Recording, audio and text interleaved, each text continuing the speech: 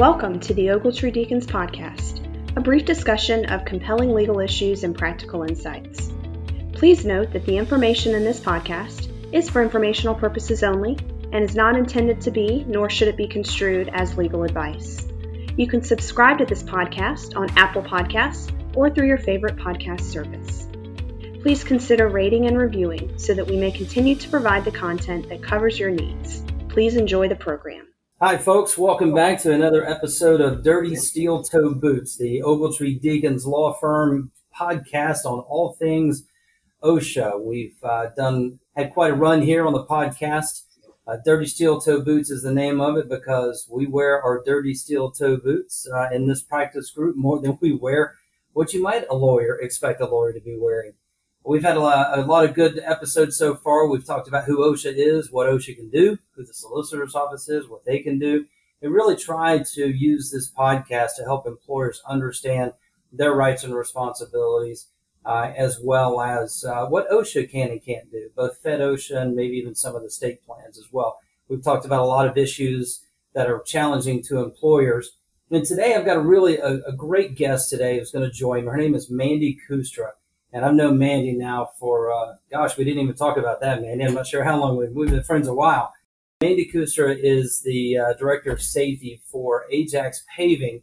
And you may recognize Ajax Paving because that's also the same company where Vince Haffley works. And Vince was a guest, I believe, last episode actually on the podcast when we talked about suicide in the construction industry. So Vince is the president of Ajax, Mandy's the director of safety, and it's really coincidental that I went back to Ajax because it wasn't intentional. The coincidence is that these are two important issues that I wanted to talk about and have some guests on. And so it's just that Ajax, I guess, is that good of a company that I've got two guests from the same company without intending it. But enough about the intro. Mandy, say hi to the audience. Welcome to the podcast. Thank you, Philip. Hello, everyone. Nice to talk to everybody today. So, Mandy, you're at Ajax. How long have you been with Ajax Paving? I just finished my 15th year at Ajax Paving. All right. And so how many employees does Ajax Paving have approximately? Ajax, we're at about 450 employees here in Florida. We have over 8 asphalt plants, and we're keeping busy. All right. And so you and I got to know each other not just through Ajax, but also through the FTBA, which is the Florida Transportation Builders Association. And you and I met through the safety committee. So tell us a little bit about your industry involvement and advocacy from a safety perspective. So you're correct. We did meet on the safety committee. It was a great opportunity for FTBA to start a committee in the state of Florida because Florida did not have one at the time that we started this, or Larry started it several years ago, so we were kind of on the forefront of all of it as committee members. So it was a great opportunity. When I worked in Pennsylvania, we had a similar committee that I was a part of, so I kind of knew what to expect, and I was able to take the knowledge from that to bring it to Florida to help us with our FTBA committee down here. So let's talk about that for a second, because when I first met you, it was all about safety. But it's really been, I think, in the last couple of years that I've seen you begin to focus on the subject you're really passionate about is not just safety, but women in construction. What got you interested in and excited about that topic? So I realized that construction, especially road construction, is such a great industry for women to be involved in. It's been good to me all these years. You never know what your day is going to bring. One day you could be paving at the beach. The next day you could be paving on the interstate. But construction is one of those industries that, kind of tailors to women. You could start off on a roller. You could move your way up through the industry if you're willing to and want to. And they actually, especially Ajax, they promote it as a whole. So it's a great opportunity. Construction, sometimes you're on days, sometimes you're on nights, you have some flexibility, but I've never had an issue being in construction as a female, especially road construction. It's been a great and different change. All right, I tell you what, let's address this. When you're talking about women in construction, you just mentioned rollers and pavers. So you're not talking about just having women in construction in the job site trailers and the admin jobs. You're talking about advocating for women in construction in the field. Absolutely. As a whole. I mean, with being here 15 years, I've seen women start off, on a roller in quality control. I've seen them leave the field, go into the lab at the asphalt plant. I've seen them come through, the office, get into EEO. I've actually seen several women at the company, move up through the ranks. So at Ajax, we have women from the field to the lab to truck driving to in the office. So we're kind of spread out all company wide. I really don't think there's any facet of the Ajax that there's not a woman present, and working in that department. Is that something that you think that management, not just you, but I mean, and I know the management, we're talking about Vince, we're talking about Mike and others, but they made this an issue, or they agree with you that it's an issue that's important that we need to be mindful of? Absolutely. I mean, they encourage all of us if we wanted to look into something different, or say if you wanted to get into estimating, they encourage you to try it out. See, get your feet wet, see if it's something you might enjoy. They've encouraged other women in the field to, hey, if something's happening at home and you need to change directions, get into the lab at the asphalt plant.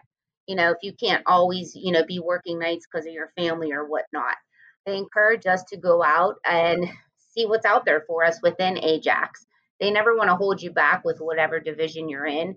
If you want to switch within the company or try something new, they definitely encourage it for you to try and see what it's like. From what I understand, you said earlier that maybe there's two things going on in the construction industry. One is that maybe women haven't traditionally been as interested in construction jobs. Have you seen that? Has that been your experience? It's definitely been my experience. Or even like when I tell people I'm the safety director at a road construction company, they're like, do you hold the stop slow paddle? And I'm like, no. I was like, that's cute. No, I oversee 450 people and I'm responsible to make sure they make it home every night safely to their family. And they're like, oh. So they're kind of shocked with the role that I do play.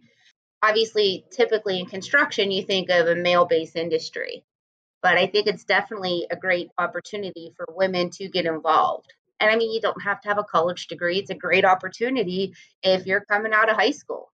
If you're willing to work hard, you enjoy being outside, it's a great place to, get your feet wet. So you have joined with women in other construction companies to form some groups and to do some of the advocacy you're talking about. Tell us a little bit about those efforts. So obviously, there's Women in Construction, which is national, and we just started the Florida branch not too long ago.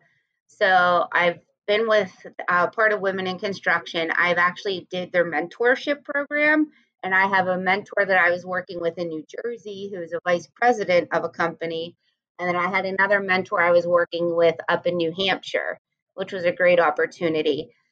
But then also at Ajax, my friend Jamie and I have spun into our own organization here, which has definitely been supported by Vince and Mike and all of our other presidents, called Women Raising the Bar at Ajax.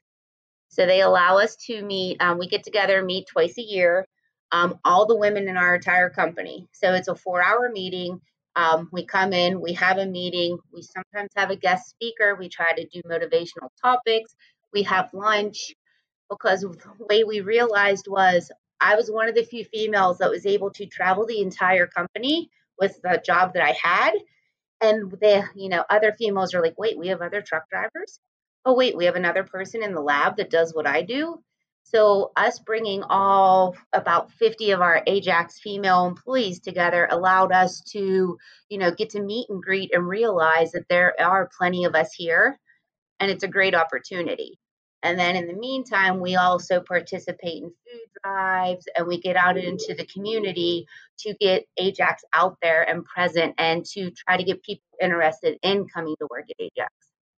So what I'm hearing mentoring, I'm hearing advocacy, I'm hearing community. I mean, those are things that you found not only inside Ajax, but also in the industry that allow you to really expand those opportunities for women. Absolutely. Construction as a whole has never tried to hold me back or keep me down, in any of my positions. When I worked up in Pennsylvania, when I worked down here, I even did a stint in Indiana for a year. But never did I ever feel like I was held back or, couldn't advance or find opportunities within a company in construction. So let's talk about that, because I think earlier we were speaking about maybe the interest issue, whether or not there's, traditionally been, women have been interested in construction. And by the way, I recognize here we're trying to make some generalizations to help you illustrate what you're doing, but by no means, are these illustrations intended to cover everybody. There's also, you mentioned, we talked about interest, you addressed that and how you encourage women to be interested in construction. But let's talk about barriers, because I know that you've shared that you have not experienced barriers in your career, but certainly other women have. So what would you say to those who might have been the ones to erect those barriers? That, maybe are they missing out on an opportunity by, somehow either expressly or implicitly discouraging women from construction? What would you say to those folks? I would say you have to jump in with both feet. If you want to get into construction, jump in, make the best of it, and see where it takes you. I've always been one of those females where I had brothers, so I was always used to fighting back, barking back, standing my ground. So, and I can thank them now for making me, kind of a tough girl to deal with. And I have the mindset, like if I'm focused and I know I'm right, I will fight till, everyone realizes where I'm coming from and understand that I am right. At the same time, you just have to treat people nice and it'll get you places. Well, what about, maybe even some companies or some managers who may not have, they may not have a Mandy Kustra. They haven't had someone like you yet. What would you say to them in terms of what's the best way to give the next Mandy Kustra the best opportunity? What would you say to them? I would say don't be afraid. If you get the vibe about the person that they could do the job, give them the opportunity, but also, give them the freedom to do what they want with their position. For example, with safety, when I came and wanted to put everyone in hard hats, I was never told no. They're like, yes, great idea. When I wanted to change to a certain vest, I was never told no. So, sometimes we have great ideas. Let us push forward and run with them and see where it goes. Well, you mentioned the safety vest. That actually reminds me that one of now we're going to get a little bit of OSHA here for you. Right. Talk about what OSHA has recently said is that they are going to issue a rule on fit in the construction industry for PPE. So personal protective equipment, there's actually two standards. There's the construction standard under 1926, and there's 1910 general industry. General industry standard refers to having appropriately fit PPE. Well, the word fit doesn't appear in construction, so OSHA's belief is, well, we need to revise it in some way. Whether we do or don't need a new regulation or not, I don't know, but I certainly know that there has been an issue with regard to fit in construction.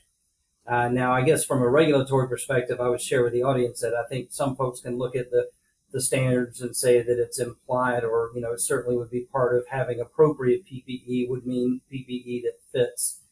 But let's talk about that. How have you addressed that? I think what has changed a lot is the manufacturers. First off, they do offer smaller, extra small, all the way up to 4X. So you do have a variety right now. They do offer different cut vests. They have what they call a woman cut if you want that. A lot of times in construction, obviously you don't want things too constricting anyways. You want to be able to move, have it flow, breathe. We haven't had very many issues with any fit PPE. We have smaller safety glasses that we get for females and different gloves if they would like them. But a lot of times they just want to wear the same thing that everybody else is wearing. They don't want to be difficult. They're like, hey, I'm good with this. You're giving me PPE. I'm happy. We like to have a little bit of fun on the podcast too. So we have to laugh at ourselves. And so I had to explain to someone the other day that fit in the construction industry for PPE is not a reference to pink hard hats. That it really is a matter of fit from a safety perspective, functionally, not by way of style. So, right. Not that there's anything wrong with a pink hard hat as long as it works and fits. and keeps the worker safe. Interesting issue. I think we'll see. We don't know what's going to be in that standard. We just know that OSHA has said it's going to issue one. I actually did a blog with one of my colleagues, Lauren Lennart, helped write that article. You know, Lauren, she's been on some sites with us, but she and I put together an article for our Ogletree blog. So go check it out, folks, and you'll see what we think is maybe coming down the pipeline from OSHA from a regulatory perspective. So let's talk about safety. We talked about women in construction, but what about, Mandy, women in safety? And sort of the same thing. What would you say to women who are either in safety or whether it's construction or not? Now we'll expand it a little bit and say even outside of construction. What would you say about women who are in safety or considering taking a career down the safety pathway like you did? What would you say to encourage them? Safety has basically been the best choice I've made so far. Actually, when I first went to college, my dad was with me at orientation, and safety was one of the new and upcoming, majors. And he sat through it and he's like, give this a whirl, see if you like it. So I took an intro to safety class and then I never looked back. It was kind of a niche that fit me perfect. I like talking to people, I like being out in the field, that's kind of what safety is. Safety is truly caring about people and treating them like human beings and actually, learning about their families and making sure they do go home safe every night. But safety has been nothing but great to me. I would definitely say if you have a little bit of interest, look into safety. There's so many facets of it now, and it has grown so much from when I was initially in school. It kind of blows my mind as to, what all it encompasses now. But you can't go wrong with safety. It's great. Well, you said that you talked about you being a people person and you like to be out and engaged. And that's how I've seen you in safety. And I know you have an office, but I know you don't see that office very often. So, that personal on the job site engagement with employees is something Vince spoke about as well, is really, where safety really becomes effective is not just focused on the policies and procedures and the training and the discipline. I know you do all that, but talk about that piece. How do you engage with employees, with workers on the job site? How do you engage with them to make it effective? So normally I'll start out at the daily huddle, and it might even be as simple as just going up to someone, how's your day going? What's new at home? How are the kids? And then being here as long as I have, you start to learn about everybody. But it's a lot about, safety is a lot about caring about people as human beings and making sure we are doing the right thing. So we do get to go home to our families because nobody wants to be hurt or damage any property. No one wants to, jump through all the issues that would come with that. So literally safety is just going out, talking to people, seeing what they need, what you can help them with. If they're doing something wrong, explain to them how to do it correctly. Or say, hey, what do you think about this? What if we tried this idea? You're out here every day. What would work best for you guys? How can I help? Mainly is what safety comes down to.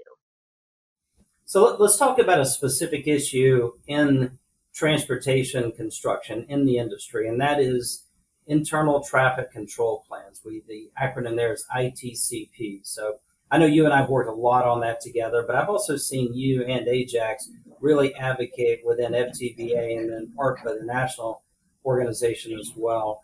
And that was not something that was caused by an incident. You were already working on it, but then there was an incident that occurred, which we don't need to go into detail on. I know it impacted you and the company greatly.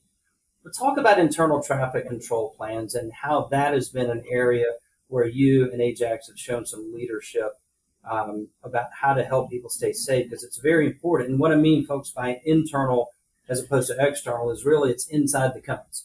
It is how do you maintain separation from man and machine? How do you keep humans from having a negative interaction with a piece of equipment or a truck inside the work zone as opposed to interaction with the public, which is sort of a separate safety issue on maintenance of traffic. So, Mandy, tell us a little bit about what you've done in that area. Starting off with ITCPs, basically in baby steps. We're trying to get maps out to our employees, get things sent out to everybody in the field. But after our incident that we had, it kind of catapulted everything to a whole new level. So we now use a mapping program that allows us to draw specific maps for our work zone, mark out where we want vehicles pulling in or trucks pulling in, mark out where we expect people to park or where there'll be restrooms or where to expect people on foot. And in ITCP at Ajax, at least, we send it out to our subcontractors, our broker trucks that are hauling for us, our inspectors, anybody that we expect to step foot on site gets a copy of our ITCP for that day or that night shift. And it's one of those things, though, that it basically is part of our culture now. It has become, what Ajax does every day. It's what's expected every day. But ultimately, this happened because our owner, Mike Horan, helped catapult it to a new level for us. This is one of those deal breakers at Ajax that if you're not going to be, issuing or, reviewing an ITCP, then we might not be the right company for you, because we're that passionate about keeping our employees safe when we're out in our lane closures on foot, because that's our biggest risk. A lot of times, unfortunately, it's construction equipment hitting construction workers. So that's our main thing, is we want to keep everybody safe, not only Ajax employees, but anybody that might be, in our lane closure with us. Yeah, it's such an important thing, and regardless again of what a standard says or doesn't say, for I know for Mike and for you and for Vince and others there, it's not so much what a standard says, it's what does it take to keep workers safe and healthy in the workplace. And the man versus machine fight, almost always the machine's going to win that fight. Piece of equipment's gonna cause the harm, and so we've got to make sure to keep that separation in a way that is that's effective. So, I really appreciate the work you've done in that area, and then safety, and back over to the advocacy piece again about women in construction. Hey, we're lawyers, and we're a law firm, so we got to also say this. When you're advocating for women in construction, it's not, it is consistent with your obligation to be an equal employment opportunity employer, right? Absolutely. Yeah. So, this isn't a matter of compromising quality or, discriminating in the other direction, but you can and have been doing some advocacy to where you can at least show, women who may not have been interested that maybe there is a career pathway for them in construction and in safety, and then also share that your experience with other companies, that there's some value there in the pursuit of that interest. So, well, Mandy, I wanted to thank you very much. As always, I get to spend a lot of good time with you as a great friend, but to do it today and to share some of your success and the things you do to make a difference in the lives of other humans has been a lot of fun. So, thanks for joining today. You're welcome. Thanks for having me, Philip.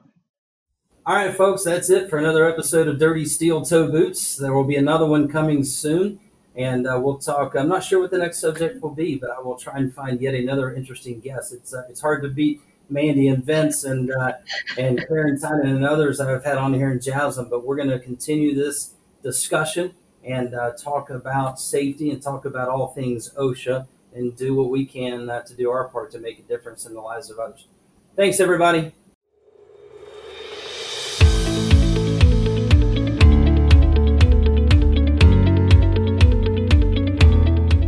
Thank you for joining us on the Ogletree Deacons podcast. You can subscribe to our podcast on Apple Podcasts or through your favorite podcast service. Please consider rating and reviewing so that we may continue to provide the content that covers your needs. And remember, the information in this podcast is for informational purposes only and is not to be construed as legal advice.